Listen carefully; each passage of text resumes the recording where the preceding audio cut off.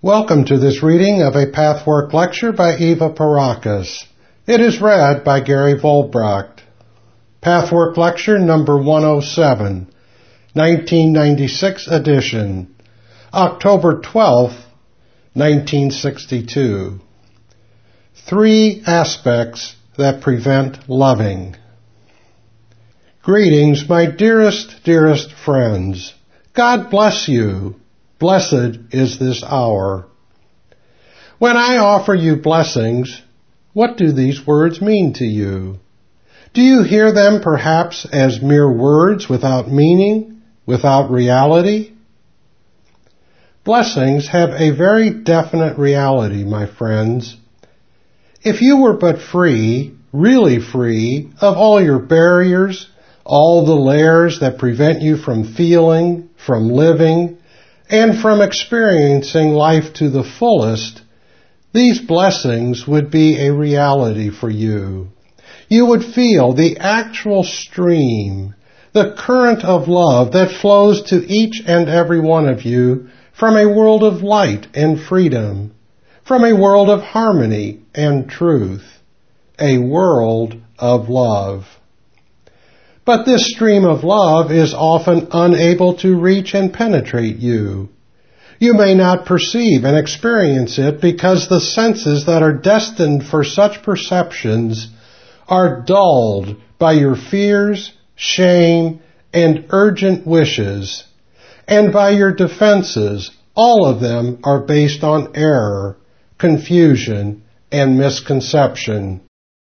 How often have I discussed this in our times together? But all too often you merely hear, but do not truly understand and experience my words. They can become real only if and when you find their particular truth within yourself. And, my friends, this cannot be done by intellectual deductions and findings, but only when you allow yourself to feel, to live through your emotions, and thereby determine the specific misconceptions you have harbored all your life. Awareness of your untruth brings you much nearer to the love current coming to you from without, and to the love current within yourself. Within each individual, there exists a well of wisdom and love.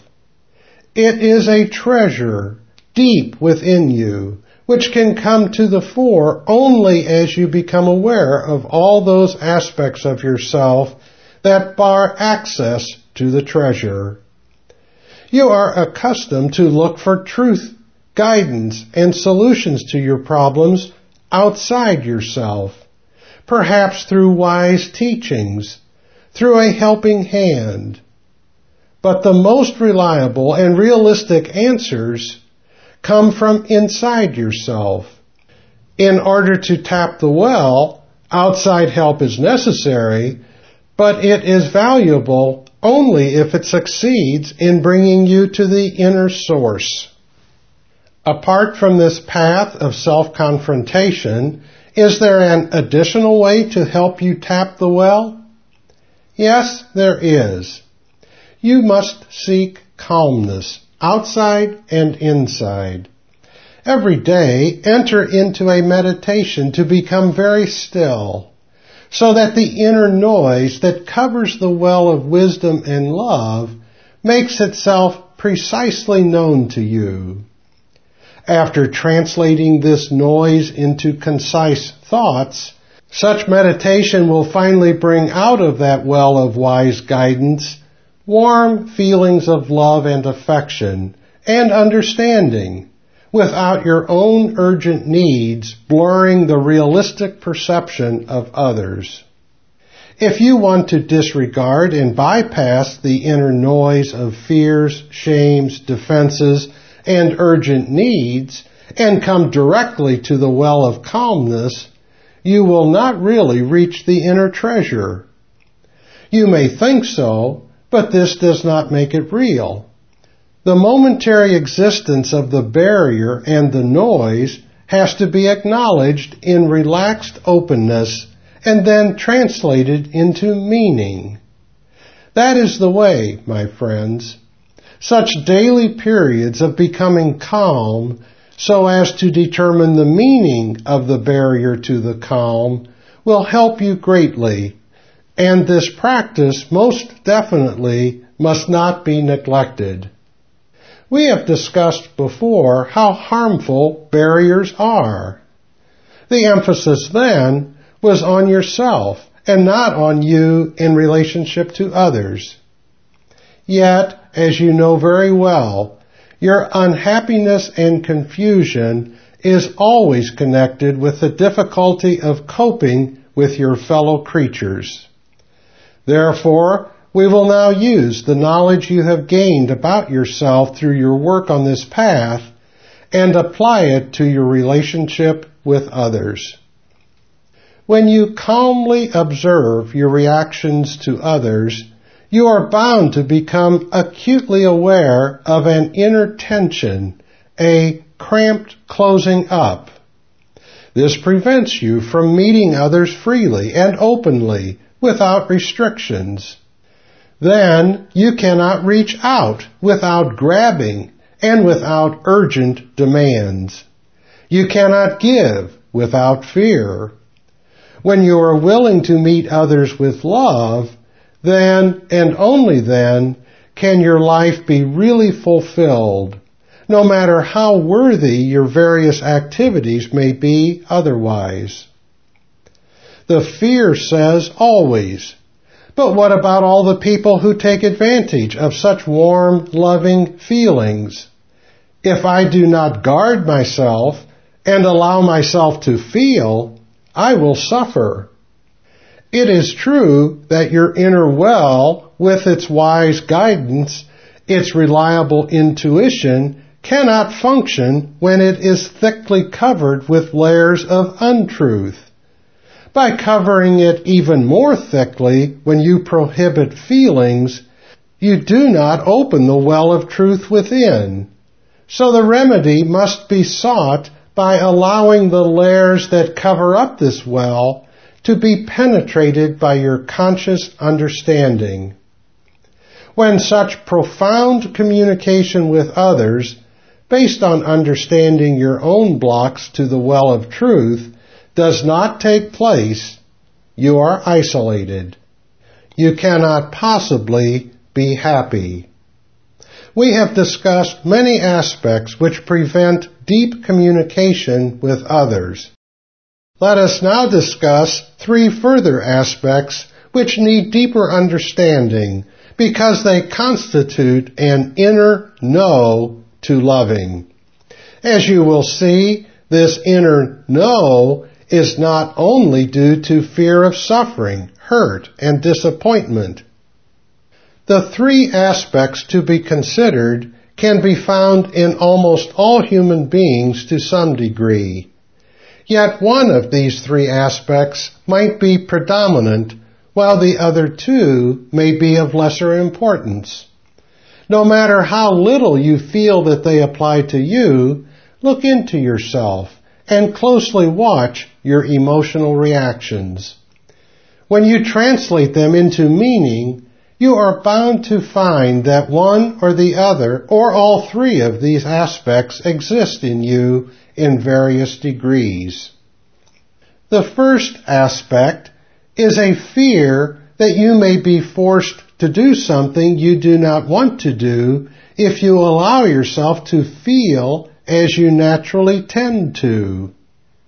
You fear that you have to sacrifice when you have no desire to do so, or to give in when it is disadvantageous or inconvenient. You believe that the only way to safeguard yourself against the excessive and perhaps even childish demands of others is by curbing your natural feelings, thereby cutting off the love current from within. Conversely, you believe that if you were to allow yourself these natural feelings, you would be forced to give in. You see no other alternative. Hence, By seeing only these two alternatives, you undermine the organic process of emotional growth, manipulating your feelings in a most negative and destructive way, with grave repercussions in your psychic life and in your relationship with others. I name but two such repercussions. One is a deep-seated guilt for this deliberate prohibition to loving, and another is a subsequent lack of self-confidence and self-respect. To atone for not loving, one often does much more for others than one would ordinarily, and then, as a consequence, one is really taken advantage of. Since all you do is done without love, as a substitute for the love withheld, your actions do not remove your guilt. This proves, once again, how you cannot help but wind up in the very situation you strive to avoid by false and unrealistic means, based on wrong conclusions.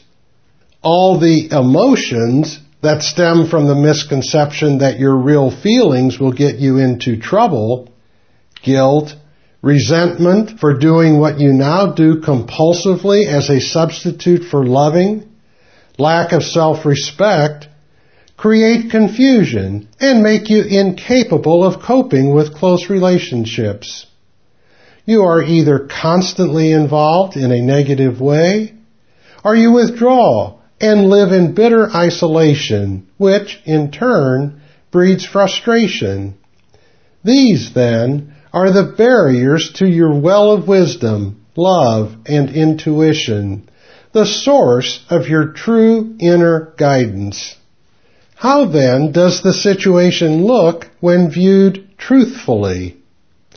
It is very possible, indeed, to love without having to fulfill every demand, without having to give in.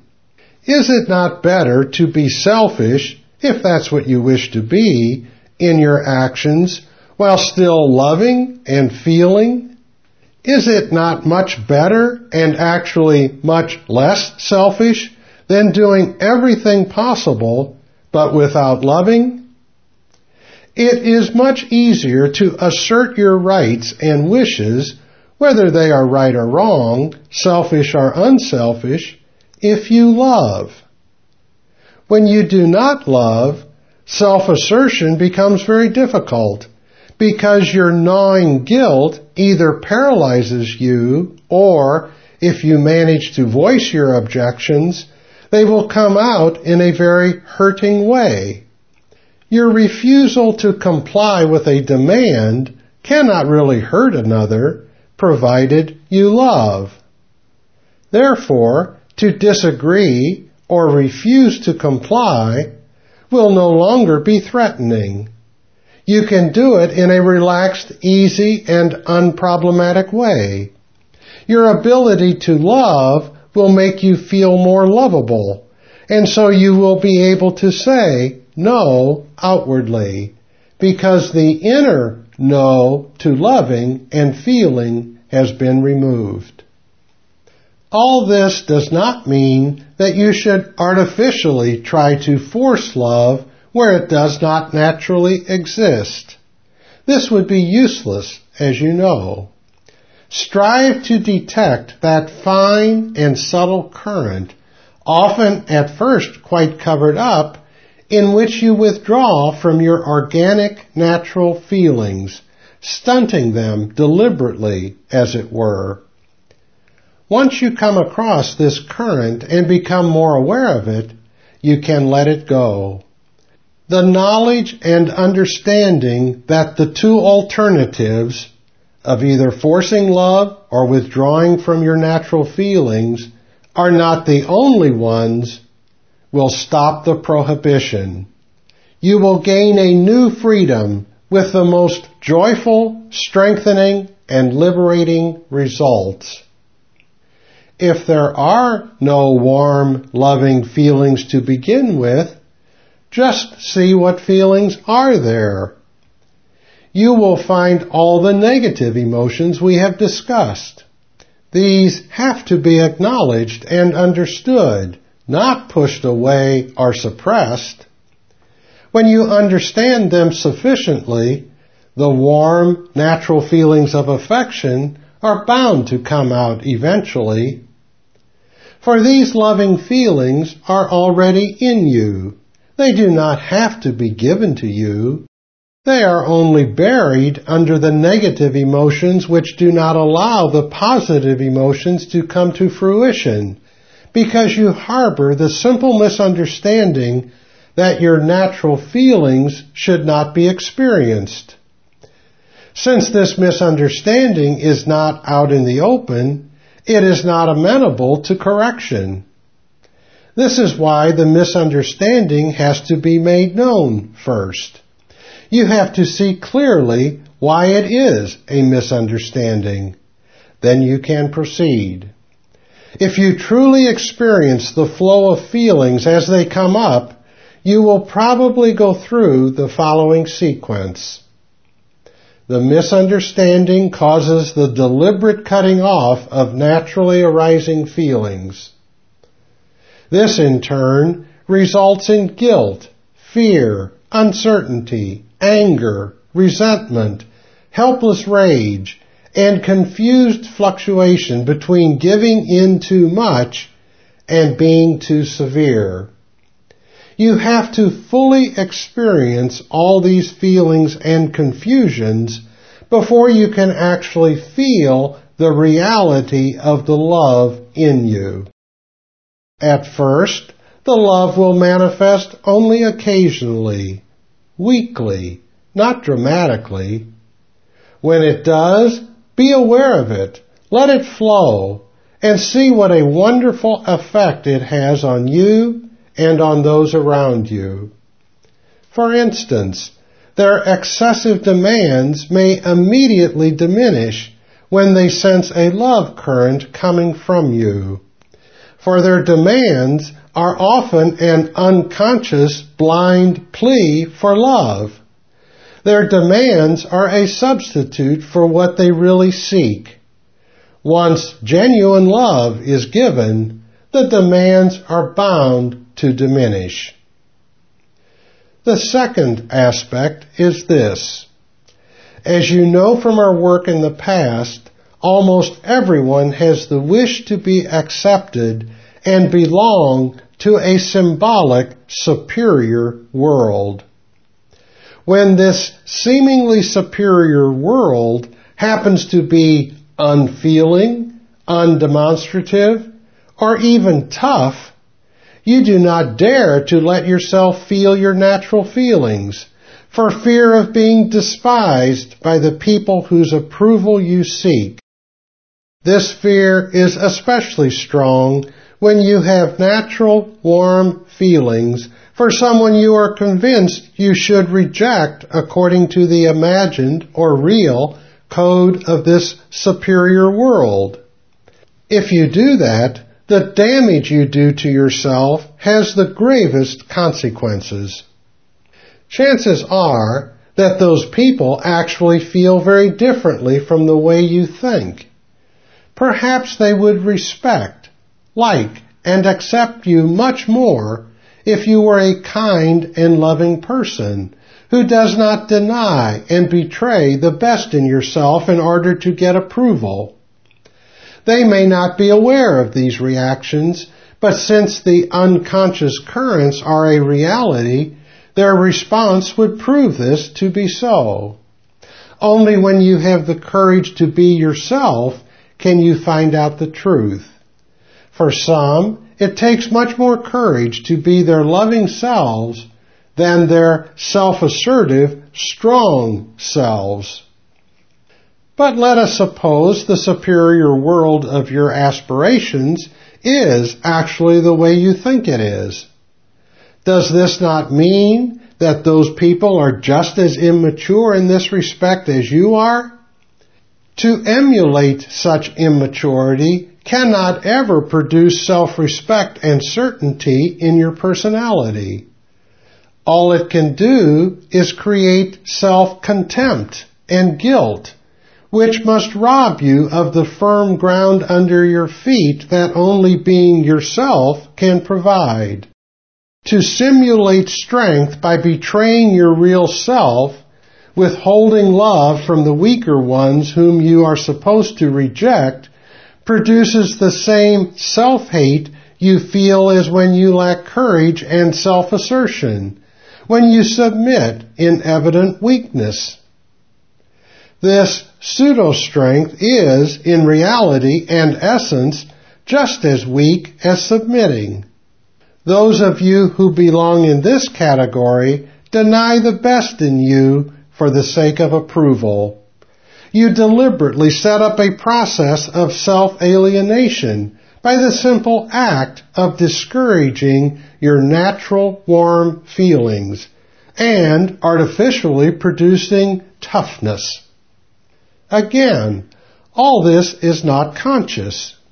You may not be at all aware of these inner processes, but if you look closely at some of your reactions, you may well discover that what I say holds true for you.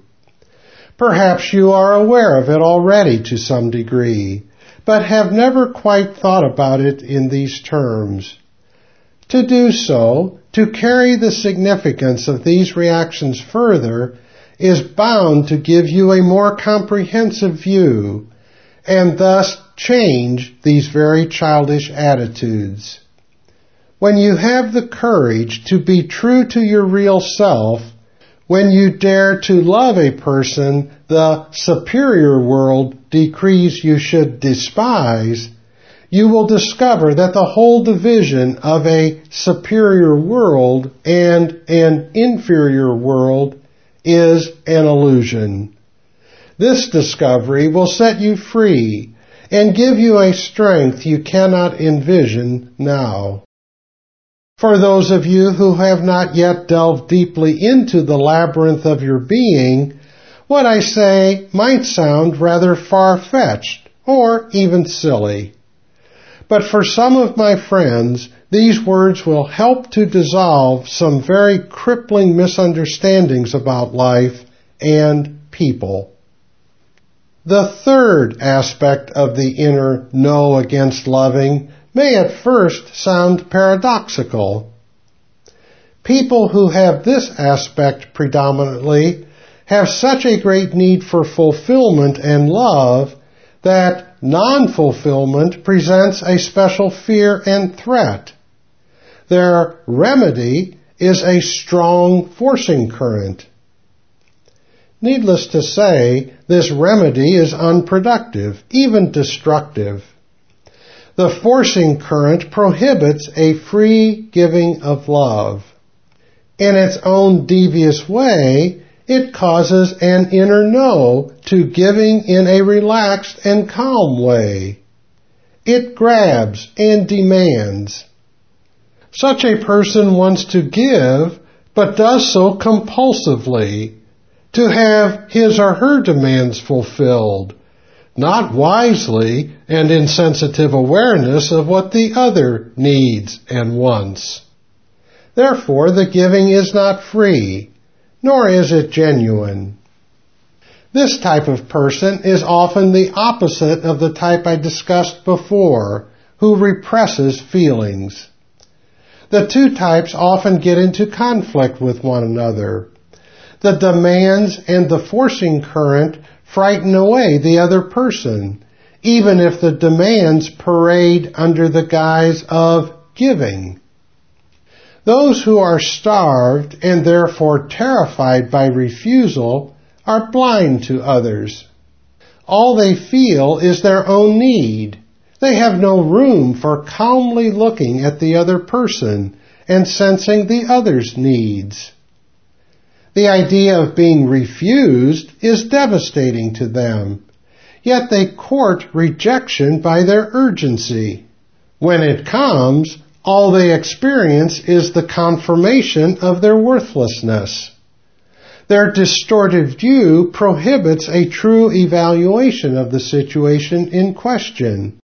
Yet their defeat has nothing to do with their worthlessness.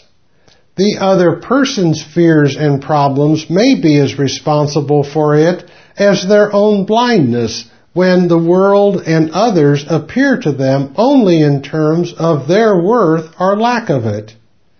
The subsequent powerful forcing current employed to dispel the dreaded worthlessness becomes then the means of confirming their worst fears. The true remedy for those who belong predominantly in this category is threefold.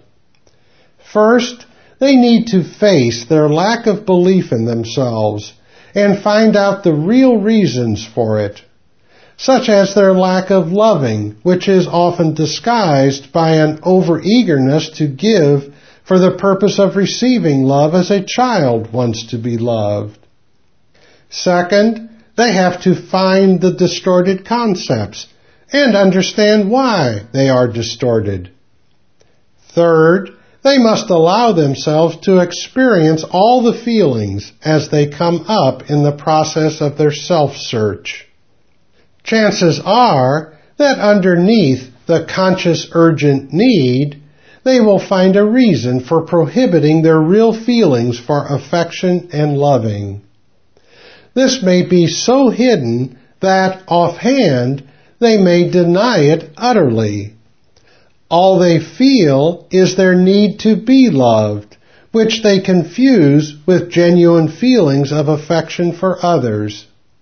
The latter are much less urgent, much calmer emotions, not at all self-centered, the way the need is. These mature feelings exist, but they have been prohibited from developing, and this must be made conscious. Repeated unfulfillment hurts so much more than it needs to because of a childish inability to stand frustration. Before fulfillment can come, the various steps I have outlined need to be followed through. All this takes time. More disappointments may come, but now they can be utilized for the work and serve as wonderful means for discovering more about the self. In the meantime, what one can learn in full awareness is to swim with the tide, not to resist it by a wild struggle of your soul's forces. Maturity will come as you teach your soul to be able to stand frustration without repression or anger. This has the healing effect of bringing the pendulum into a more balanced position. Out of the overactivity of the forcing current, the wild struggling, a serenity is generated which brings the person closer to the state of being. I cannot emphasize strongly enough that all the frustrated emotions causing the urgency and the starvation have to be allowed to simmer on the surface and have to be translated into concise, meaningful words. In individuals of the love-starved variety, another reaction exists that also has to be brought to awareness and faced. Sometimes when the needs are fulfilled, the love wears off. This should furnish proof that what they thought was love is not love, but a starving need, certainly a great difference. These people are as incapable of fulfilling other people's needs as those belonging to the other two types. They feel infringed upon by others and back away from them. Recognition of this fact is of primary importance. In this hidden countercurrent, they are just as afraid to let down their guard as are the repressive and the superior types.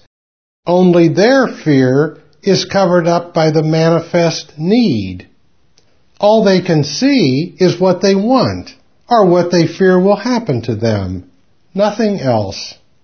They are torn between these two alternatives, interpreting every outer happening in terms of either needing or fearing. In neither alternative do they see the reality. Now, my friends, this is food for thought and material for further work for each and every one of you. I venture to say that with most people, a combination of all these three aspects exists in some way. But with many, one aspect is quite obvious and not difficult to verify. There is no one who is here or who is reading these words for whom one of these aspects is not immediately applicable. If you work with these aspects, you cannot help but register further results. These lectures are directed to those levels of your being where such irrational attitudes exist. They are not addressed to your rational thinking. And now, my friends, let us turn to your questions. Question: can you elaborate on the difference between pity and compassion? As one gets older and sees so many of one's friends suffer, what is the proper attitude? Answer: I will be glad to give additional help on this question if I can, although this topic has been repeatedly discussed in the past. However, if I were to say what the right feeling should be in theory, it would not help you at all. All you would then do would be to further manipulate your feelings and superimpose attitudes that are not genuinely yours. You know that this cannot possibly be a healthy procedure. It is important for you to acknowledge what you really feel, whether right or wrong. In addition to what I said about the difference between pity and compassion, I now want to present an explanation indicating why one feels pity instead of the much more productive feeling of compassion. Whenever you are crushed by the devastating emotion of pity, which inhibits your strength and the help you can give, you can be quite sure that you are somewhere negatively involved. For instance, pity may be a projection of your fear that the fate the other suffers may come to you, or you may feel guilty about something you are not aware of. A universal attitude is that of feeling a certain satisfaction at another's misfortune, not only about not having to bear that same fate, but also about the other being punished and having difficulties. This is, of course, entirely irrational, but the attitude contains considerations such as this: if others have hardship too, I am not so bad. I am not the only one who suffers. Therefore, I am glad that others suffer too. This reaction often produces such shock and guilt that it is entirely repressed and overcompensated by a weakening, unproductive pity. The pity, then, makes you feel absolved, because in pitying, you suffer with the other person, though in a destructive way. If you can discover and experience your genuine reactions, recognizing that you are a human being with many unpurified emotions, with many childish, selfish, and short-sighted attitudes, and learn to accept them without condemning, condoning, or justifying yourself, then you can understand what misconceptions are behind these unreasonable attitudes. Then they will gradually dissolve to the degree you truly understand them. Pity will transform into compassion, and to give constructive help to suffering people will be possible, whether through action or just by communicating your true feelings. Question: In the past, you discussed the close connection between cause and effect. Are we then to believe that we are living in a world of causality where identical effects stem from identical causes? Answer: of course, this is a world of causality. As for the identical causes producing identical effects, that depends on what exactly you mean by identical. What may appear identical causes may, in reality, not be identical at all. The act may be the same, but the individuals are different. Let us take a crass example, like murder. Let us assume that two people commit murder, even for the same motive. Yet their backgrounds that led to these feelings, that led to this action, as well as their overall development, their personality and character traits, may be different. Their reactions after the act may not be identical. Consequently, the effect, not necessarily the outer effect, but the effect upon the two individuals in question, may not be at all identical. But if you mean that this law of cause and effect is to the finest detail an organic, infinitely just and harmonious process, a balancing factor in the entire universe, so exact in its workings that error or injustice is utterly impossible, in that sense, identical effects stem from identical causes. Why it should be so hard for human beings to accept that they live in a world of causality is not easy to understand. When you really look at the world and the events in it, you are constantly confronted with the living reality of cause and effect. In the smallest daily issues, cause and effect operate, but you are so used to it, it is so much part of your daily life that you take it for granted.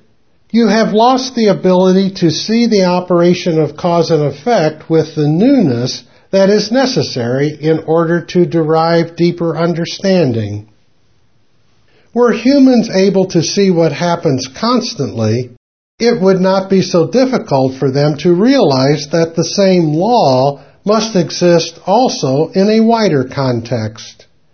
They would not assume that a different law operates merely because in one case cause and effect are close together, while in other cases they are separated by time. Time has no bearing on it. It only discloses the cause or the effect to you. Sometimes human beings can see both. Sometimes they can see only one or the other. If people were to follow through logically and see the ultimate consequences of this phenomenon, they would realize that their inability to see either cause or effect does not change the fact that cause and effect are interdependent. When you uncover cause and effect sufficiently in your own personal life, then what is called faith, but what in reality is an experience of a truth, comes into being. Then it is no longer a question of superimposing doctrines or postulates. Various happenings and results have puzzled you when you saw no cause for them. By getting to know yourself better, you discover causes for many effects. You discover the connections as indisputable facts. This gives you not only freedom and strength, but also shows you causality in its true light. You then know that the same law of causality must hold true also where you cannot know the causes, whether in your own life or in the lives of others or in the world or in creation generally. My dearest friends, may these words fall on fruitful soil. May you all come a tiny little step closer to seeing your own barriers that shut out truth, love, and reality. For that is the most constructive step toward removing them. The human error is always that you want to deny the barrier's existence and push against it, which only strengthens the block. You want to remove it without seeing what that obstacle really is. Once you become aware and understand what it is made of, you realize that it cannot be pushed away by force. It can dissolve only gradually, depending entirely on the degree to which this barrier is understood. Again, a warm stream and current of love is reaching toward each one of you. Make yourselves inwardly calm. Detect your fears, your guards, your shames, your embarrassment, your resistance against feelings. As you do so, this stream will be able to reach you much better. It will send some aspect of its force into your hearts, where it will fill you with a light, a strength, a hope. Be in peace. Be in God. This has been a reading of Pathwork Lecture number 107. For more information about other Pathwork materials and programs, please visit the International Pathwork Foundation website at www.pathwork.org.